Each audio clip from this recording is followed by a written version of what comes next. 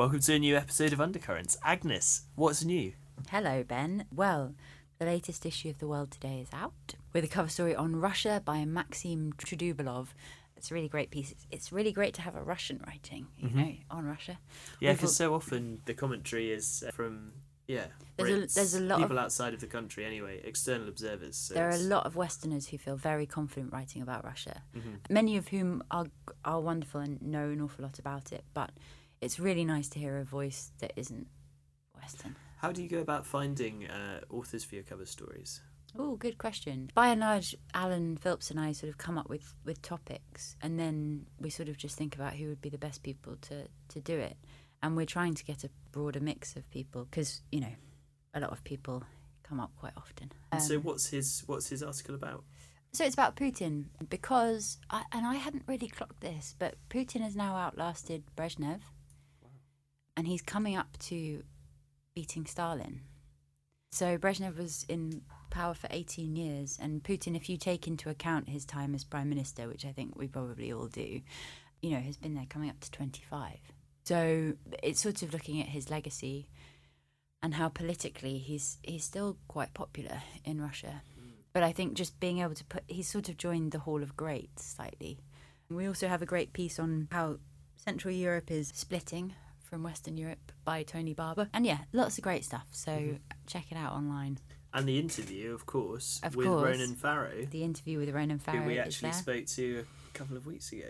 Yeah, 2 episodes ago. So if you missed that, which I'm sure you wouldn't have done because we really plugged it. We tried hard. I'd be very surprised if you missed that one. But do go and have a listen. We'll edit that out. But read it. And read it online at chathamhouse.org. So Ben, Fantastic. what have you been up to? Well, a lot's been going on looking ahead to the launch of a new special issue of IA. Oh, great. Which is looking at Japanese foreign policy in its neighbourhood in Asia and its relations with India, Russia, Korea, Southeast Asia, and how that's shifting in the age of the current US president. Yeah. And we're going to actually have one of the editors from the issue on the podcast in a couple of episodes' time, which is great. Corey Wallace, coming over from Berlin to do the podcast, but also to speak at a members event. So it's just been a lot of preparation for that. But who did you speak to this week? So this week I spoke to Jacob Parakilas, who is the deputy head of the US and Americas program here at Chatham House, about their new report that has come out called Artificial Intelligence and International Affairs, and it's a multi-authored report. So there are 5 authors, and he's one of them. Right at the cutting edge. And what about you, Ben? Well, I spoke to Jane Kinninmont from the Middle East and North Africa program here at Chatham House about her recent work on Saudi Arabia, drawing particularly on the legalisation of women driving in the country, but then the subsequent suppression of many of the activists who pushed for that change in law. So it was a really interesting discussion. But let's hear from you and Jacob first.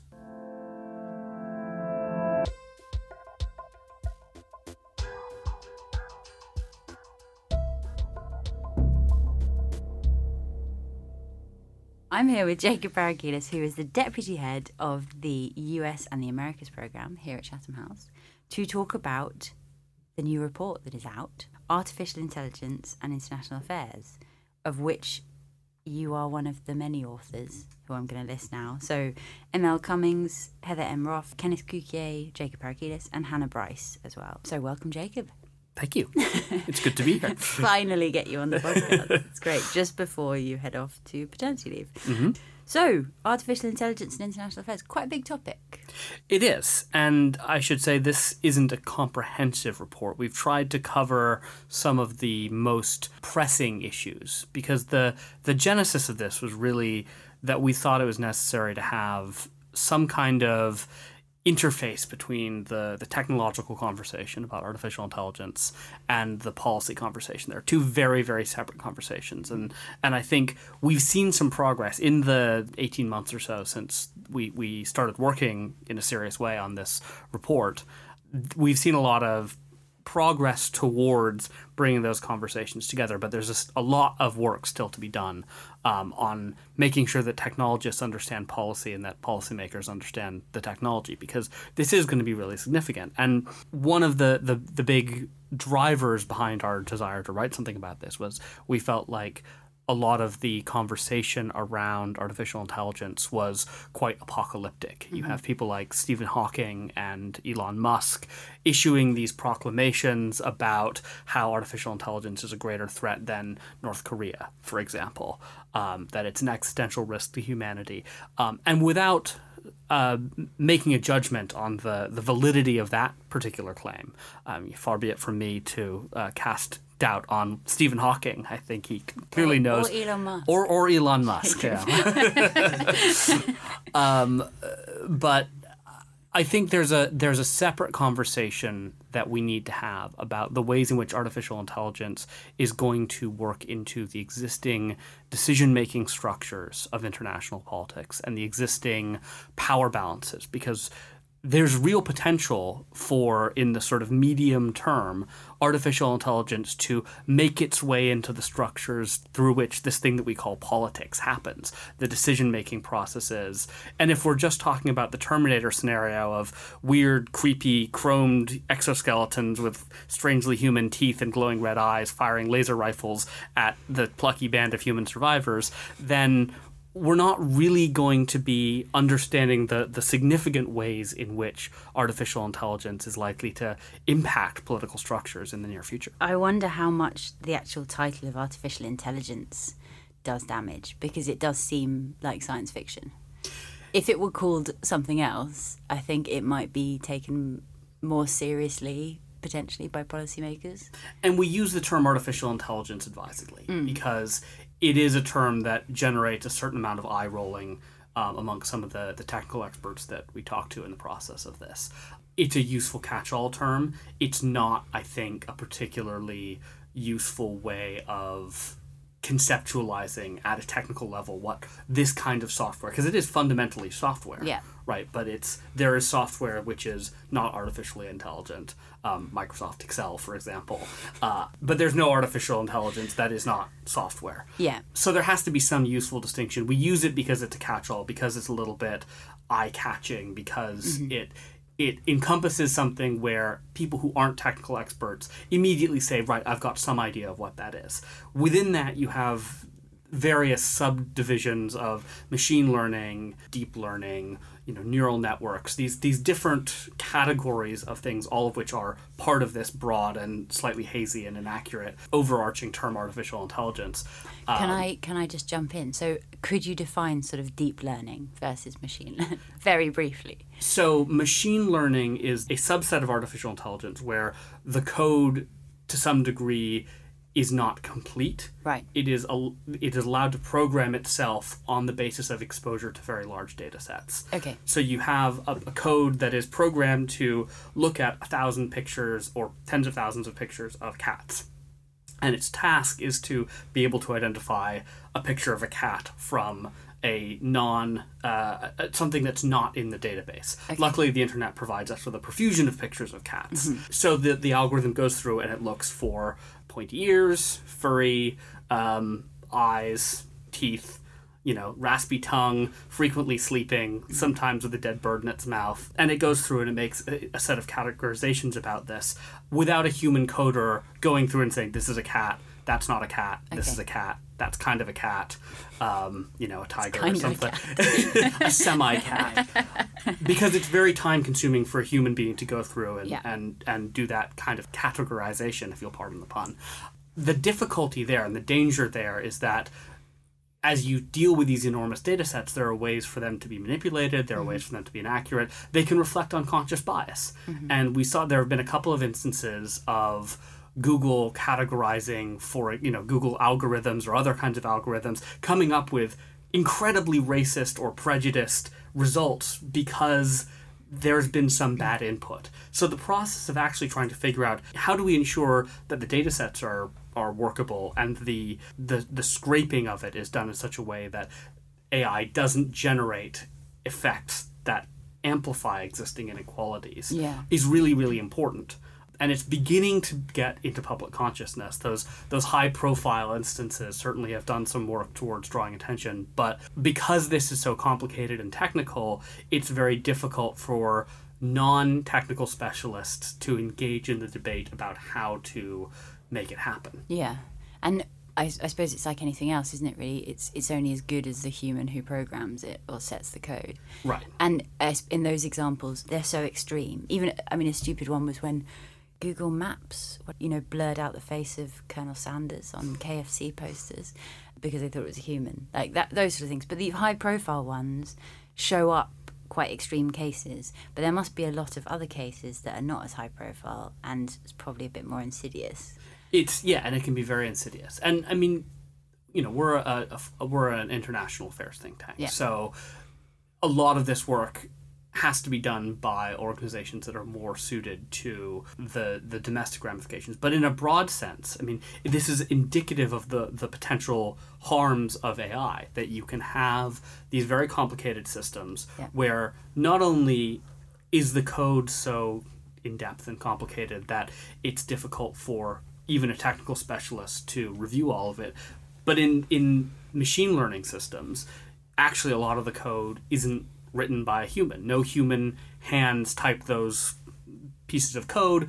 No human eye has reviewed it. It's basically working from a seed that grows into a full system.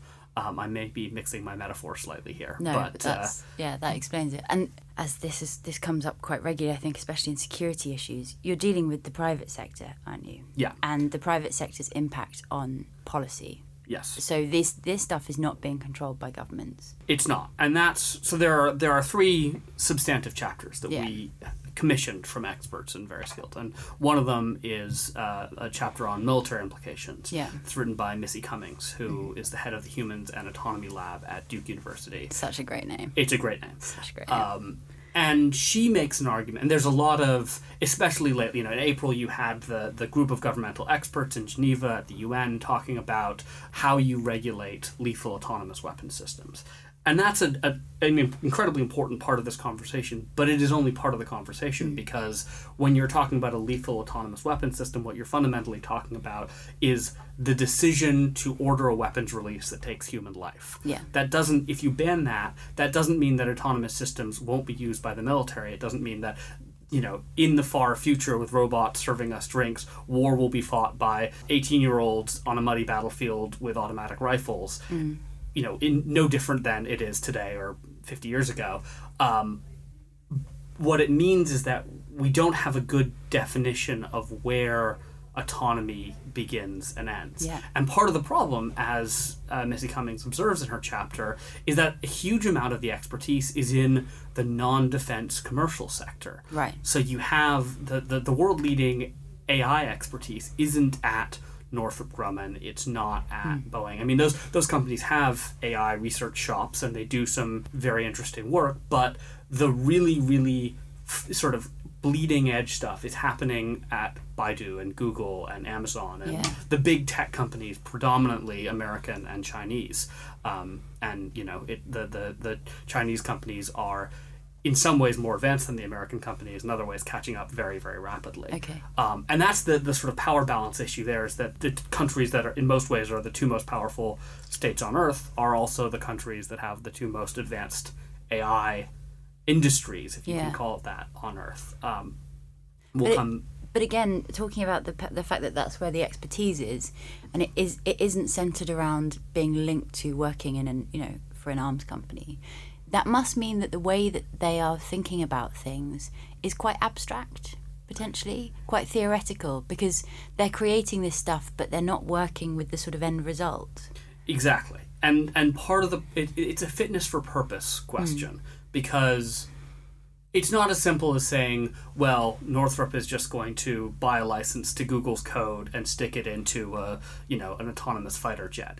It's more complex than that. But when you're talking about the behind-the-scenes systems, the analytical processing systems, the systems that look at, many, many gigabytes of streaming video and make it possible, and sort of flag sections that are important for a human analyst to cast their eye over, those are going to emerge from the commercial sector. And they're going to be in very fundamental ways differently designed in the commercial sector than they would be if they were originally designed for defense applications. Yeah. And that creates really unpredictable consequences because they weren't just, these are at the end of the day tools. They're very, very complicated tools, but you design a tool for a certain job, and if it's used for other jobs, there are going to be elements of it that are either extraneous or awkward or not fit for purpose, or at the extreme edge of the sort of tail of distribution outcomes, potentially dangerous. Yeah. And how do you regulate something that so few people understand? With enormous difficulty. Yeah. Is the glib answer. The problem is partly that so few people understand it. The other problem is that unlike with nuclear weapons, the secret sauce of AI is really a secret. That you can't, in some ways, you can't regulate code without sort of showing your hand. Yeah. I mean, obviously, the precise details of nuclear weapons are very, very tightly held secrets. But at the end of the day, you test a nuclear weapon, it creates an explosion of a certain magnitude, which is detectable. It releases radionucleotides, which are detectable. That is all stuff that gives you a broad understanding of the outline of what a capability is, and you can regulate on that basis. An AI system isn't like that, and once you have given access to the code, you've kind of given the game away. So it's you get into really, really serious issues of commercial and military secrecy, which are not going to be easily overcome because those entities are going to see themselves as having very, very strong interests in maintaining the confidentiality and the value of their investments. So you need to create a platform in which it's possible for a trusted source to review code. You need to create some degree of parity, so it's not a strong do what they will and the weak do what they must situation. And one of the big themes that we keep coming back to in the report is this idea that, and again, going back to the fact that the big AI research firms are primarily in China and the US, there has to be a mechanism to ensure that AI is evenly distributed. Yeah. Otherwise, it will create efficiencies and make the existing power imbalances greater. It does have the potential, and Heather Roth's chapter on human security implications makes this point really clearly. There are ways in which AI can really fundamentally make the world a better place. It can make disaster response more efficient. It can predict shortages of food and water in ways that human analysts maybe couldn't. But there needs to be an incentive for AI to be deployed in those ways, because that's not a profit-making enterprise. And at the moment, with AI development largely in the commercial sector or in the defense sector, there's just not the impetus. So there needs to be a concerted effort to spread out research. Different countries outside of the most powerful need to have AI strategies, and we've seen some actually already develop that, which is a good first step.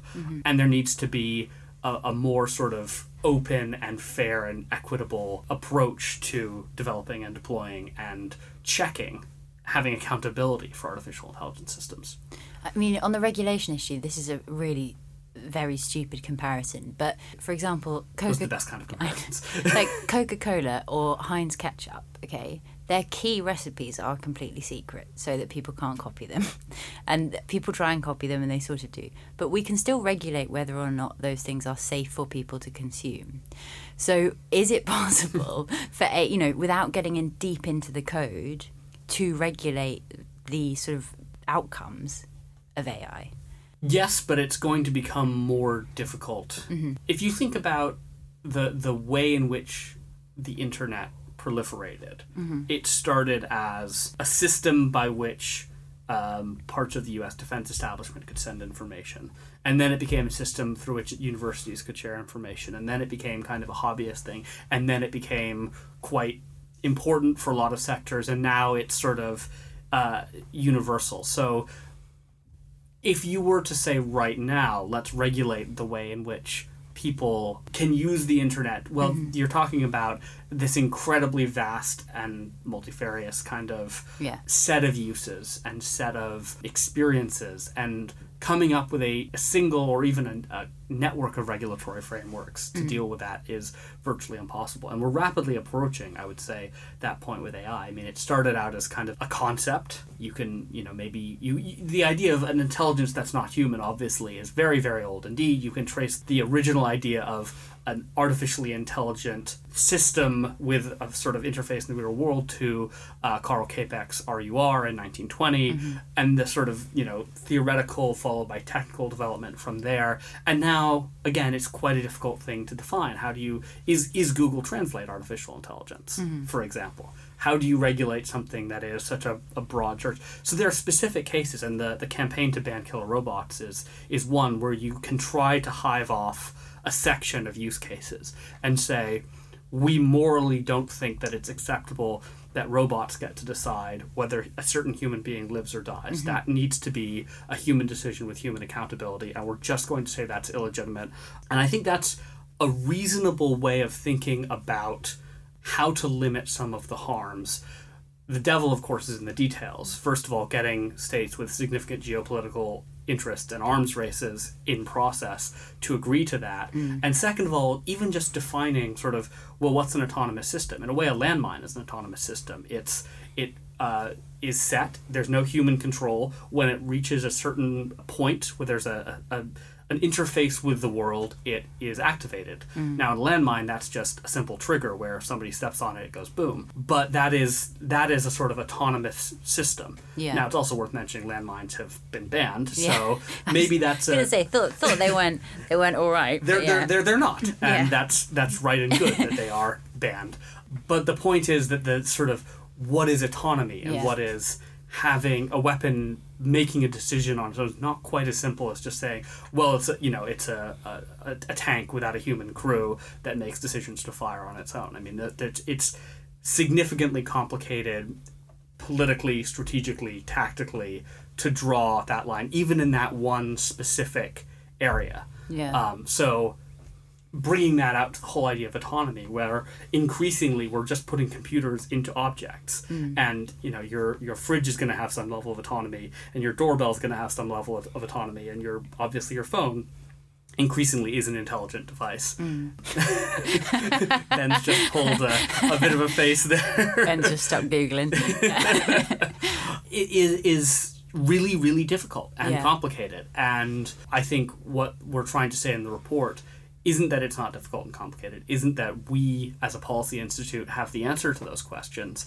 It's that we're not seeing the conversation on both sides, because the technical people need to have a better understanding of the political implications of of what they're building, and the political people need to have a better understanding of what the technology can and already does do. So this is, I think the contribution of the report is that it's a first step to bridge that gap, to bring people closer together on thematic and strategic issues, and to begin to think through how do we manage this emerging technology before it's too widely distributed and too part of everyday life to meaningfully get control of it. People have always been scared of new technology. Like, it's always worried people. This, I think, is so linked in with science fiction and culture more broadly, like going back to H.G. Wells, everything, and then obviously Terminator and Grit, new stuff.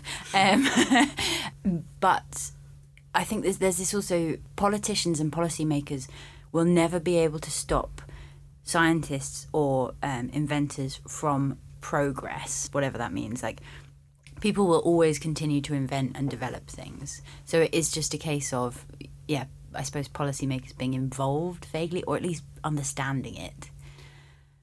And it's hard to do because politics is such a human endeavor. On the electoral side, on the representative side, there's that sense of retail politics, that what you are doing is making decisions on behalf of, whether you're in a democratic system or not, you are making decisions on behalf of a body politic, a group of people.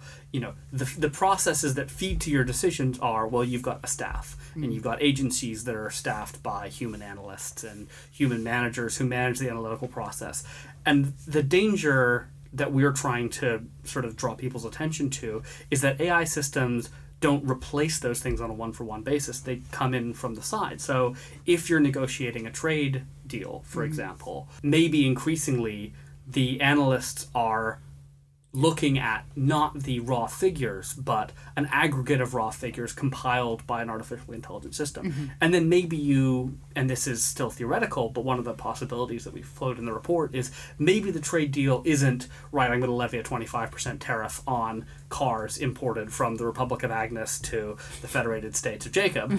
It's that, okay, well, there's going to be an artificially intelligent system which looks at the current trade balance, and maybe this shipment of cars has a 25.4% tariff, and then the trade balance changes, and the next shipment that comes in has a 26.8% tariff, and those adjustments are made by an artificially intelligent system that just has sort of a human overlooking it. Now, that's a sort of quite mundane case, but it's a case in which that sort of process, if it's run by humans, you can go back, you can interrogate the human analyst, the guy sitting at the docks and, checking off the cars as they roll off the ro-ro ship or whatever.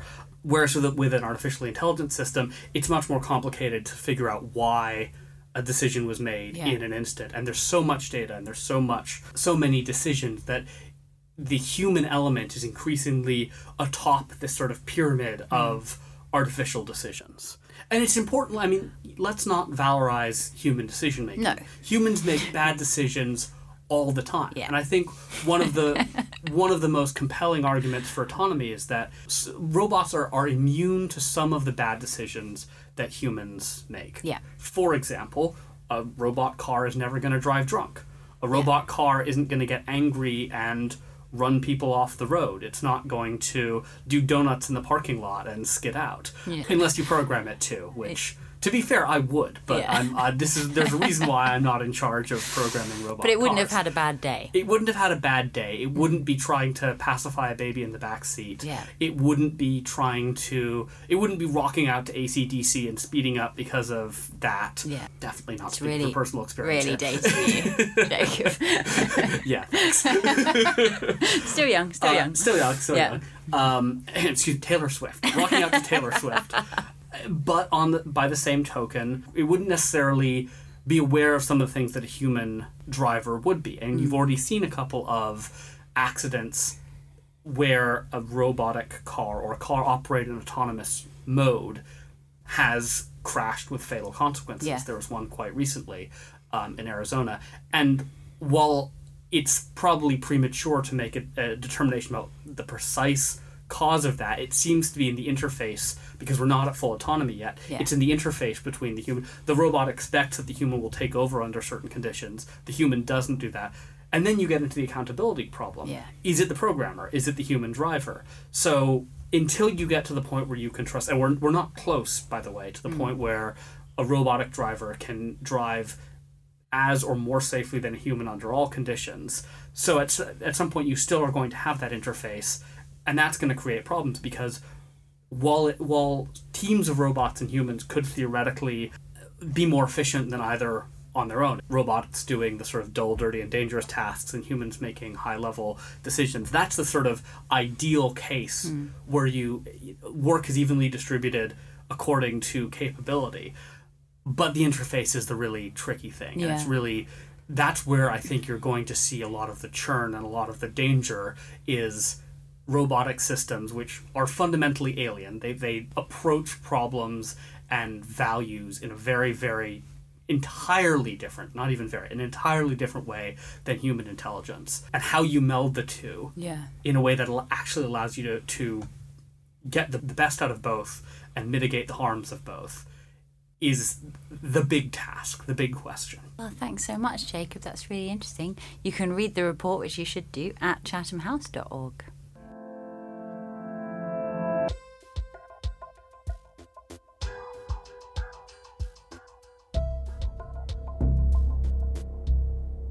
Okay, so now I'm joined by Jane Kinninmont, who is a Senior Research Fellow and Deputy Head of the Middle East and North Africa Programme at Chatham House.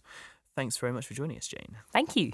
So we're here today to talk about Saudi Arabia, and particularly reflect on recent news about female activists being arrested in light of the lifting of a ban on women drivers that happened last year. And Jane recently wrote on this for the Chatham House website in an expert comment titled "The Arrests of Saudi Women's Driving Activists Underline the Limits of Reforms." I'd like to begin just quite broadly by talking about how Saudi Arabia is kind of organised as a state. I think there's this view in Western media, particularly perhaps, that Saudi Arabia is quite an authoritarian, kind of ultra-conservative country. Is that the case on the ground? And how is the government structure of Saudi Arabia organised?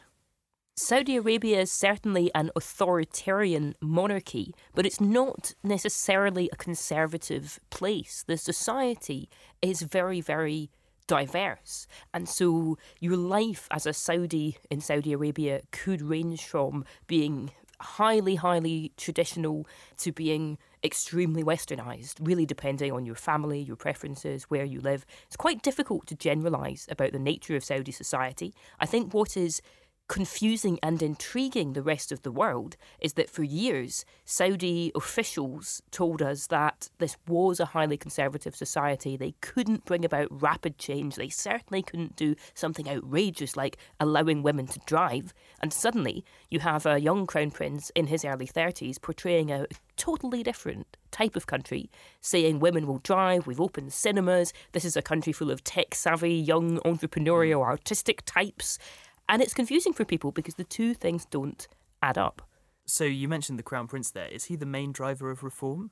And what's the motivation behind this kind of shifting vision?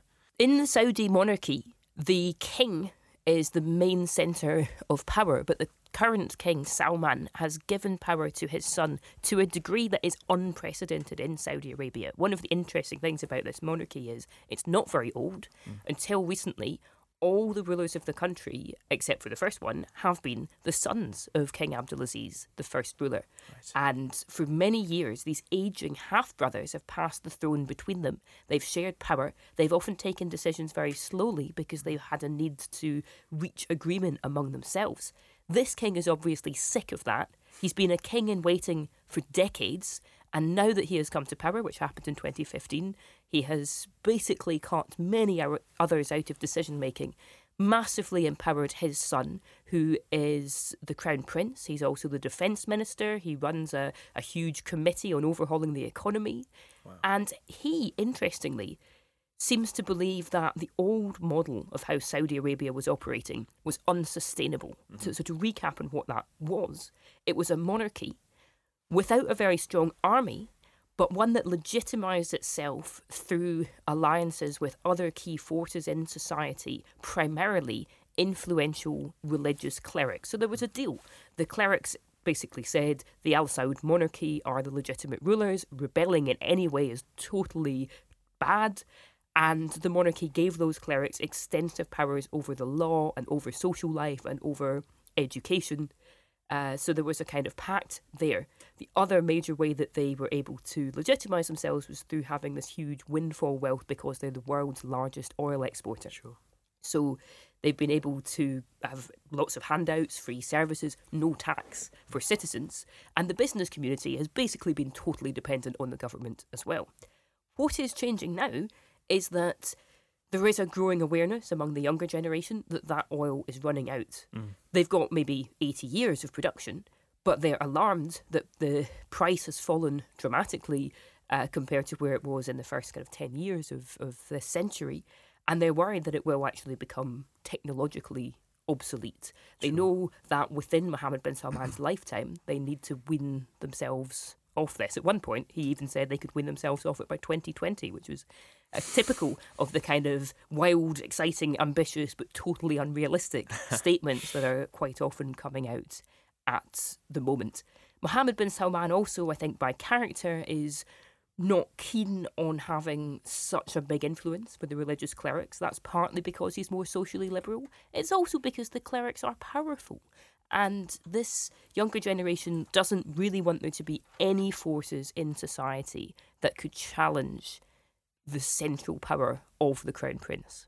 That's really interesting. So in terms of this kind of evolution of the economy, what industries and sectors are they aiming to sort of move to specialise in, if not oil production? What's going to replace that? They want to do a lot of things at once. This is perhaps part of the problem. So the sectors that Saudis already managed to diversify into tend to be ones that take advantage of having cheap energy. So petrochemicals and plastics in particular.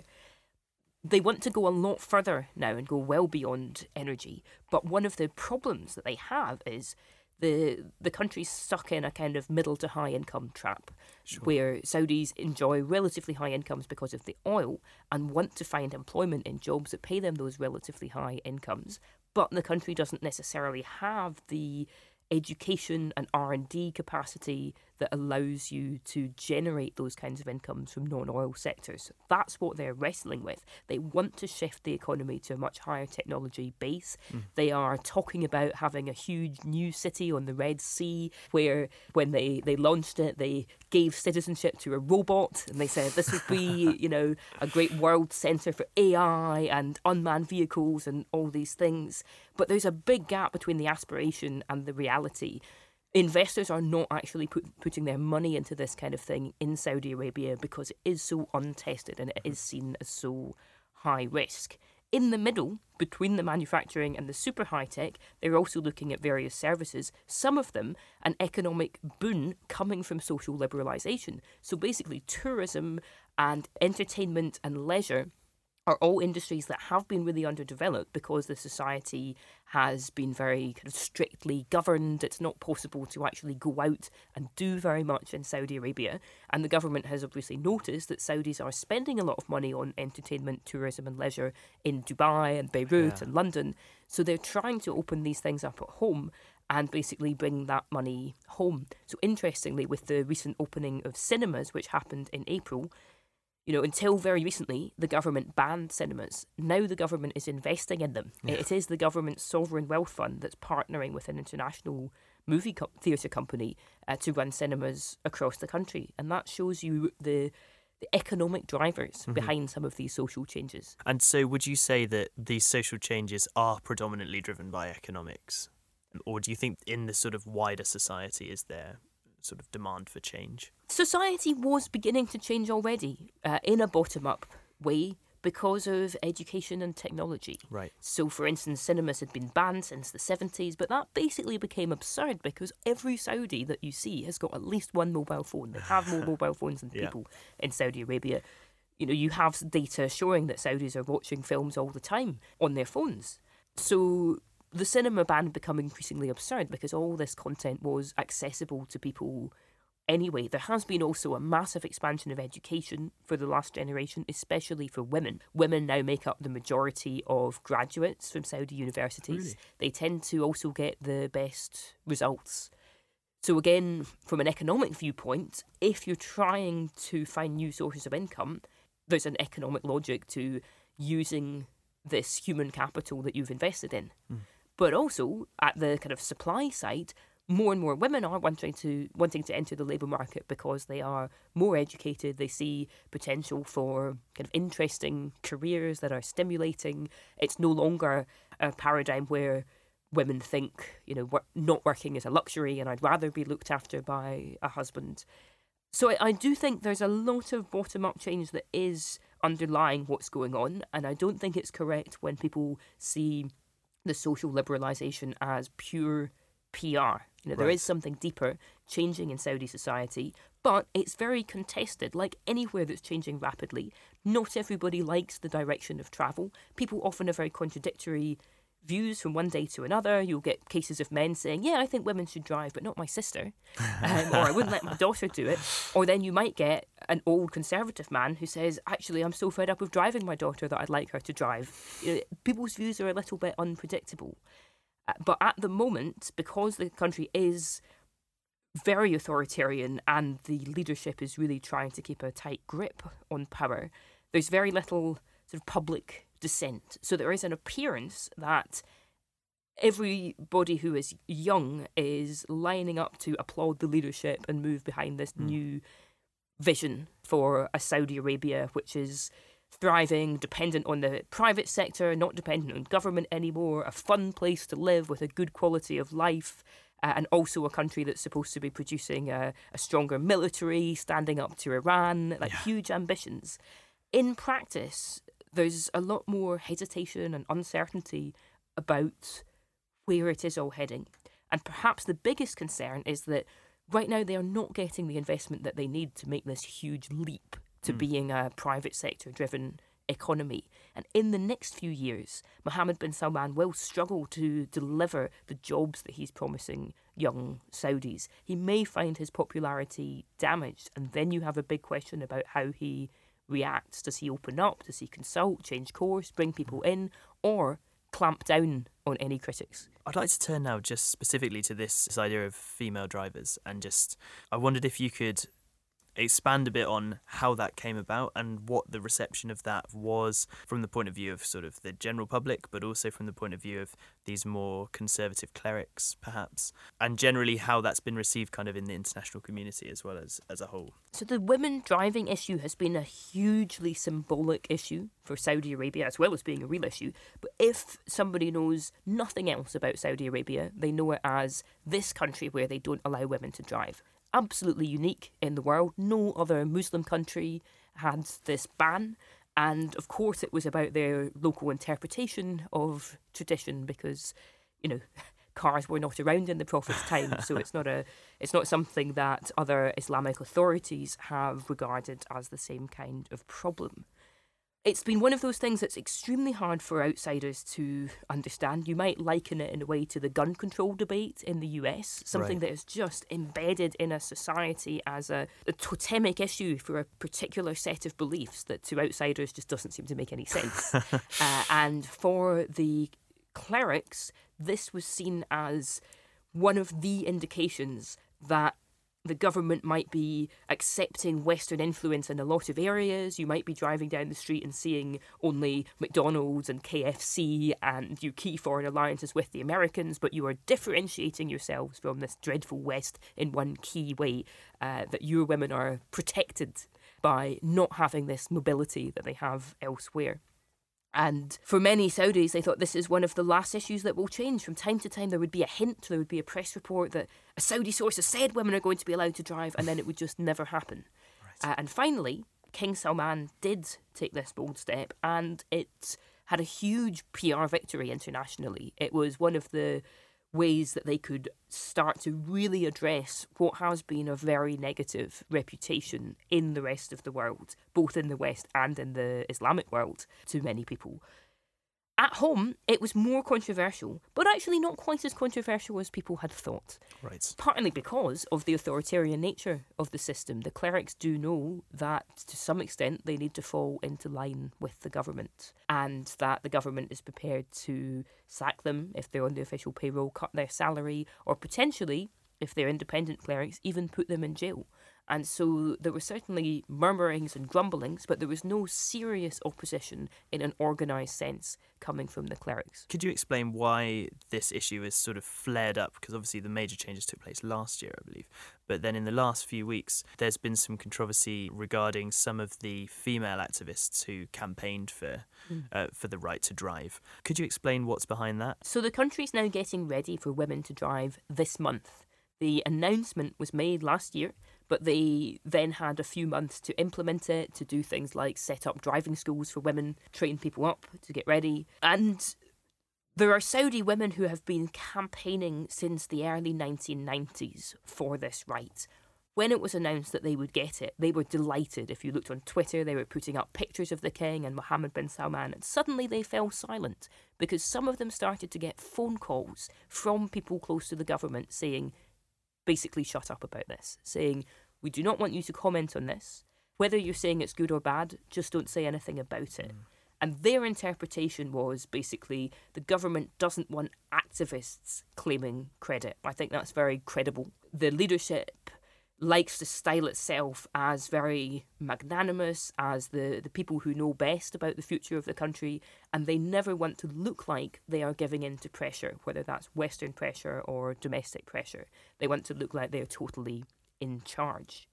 So suddenly, just a few weeks before women are allowed to drive, just over 10 people are arrested, male and female, who have campaigned for a long time for women to be able to drive, from one who's 70, who was part of the first women driving protest in the 90s, to one who is 28, internationally very well known, photographed recently with Meghan Markle at a conference.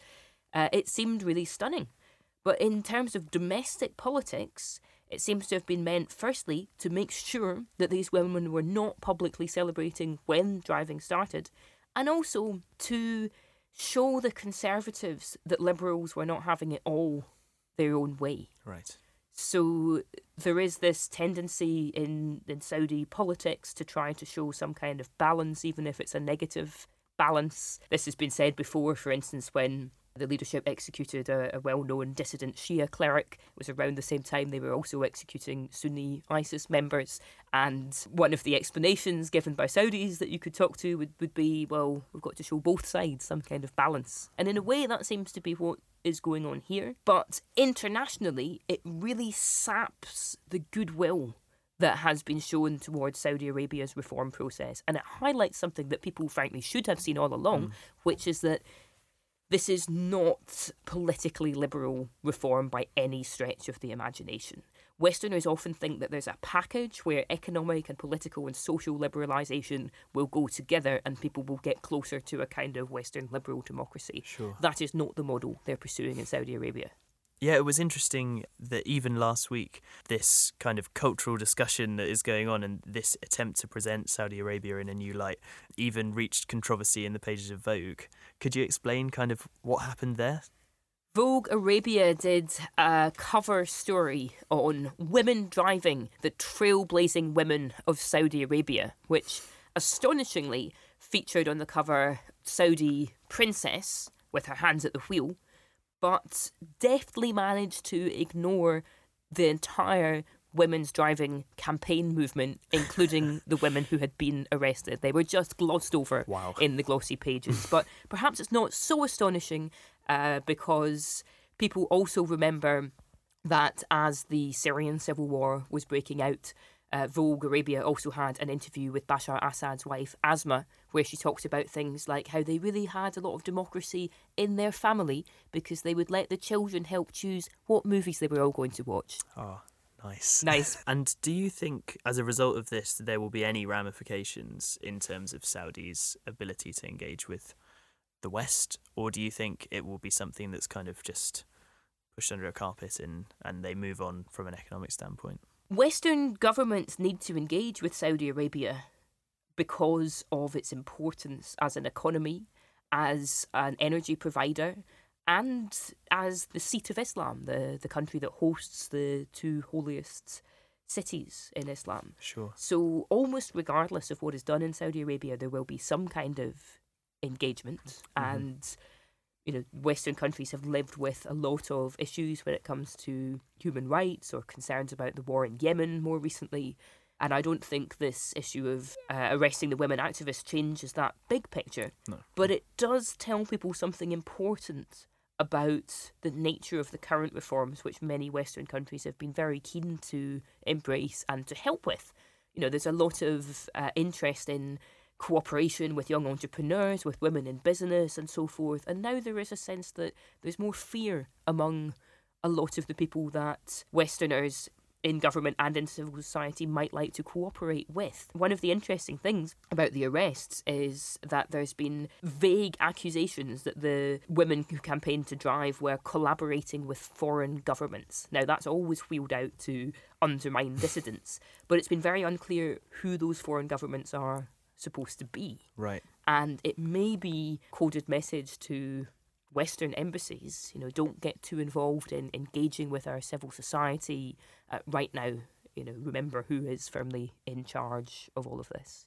What's interesting right at the moment, though, is that Saudi Arabia's pattern of foreign relations is changing. Traditionally, it has just prioritised government-to-government relations.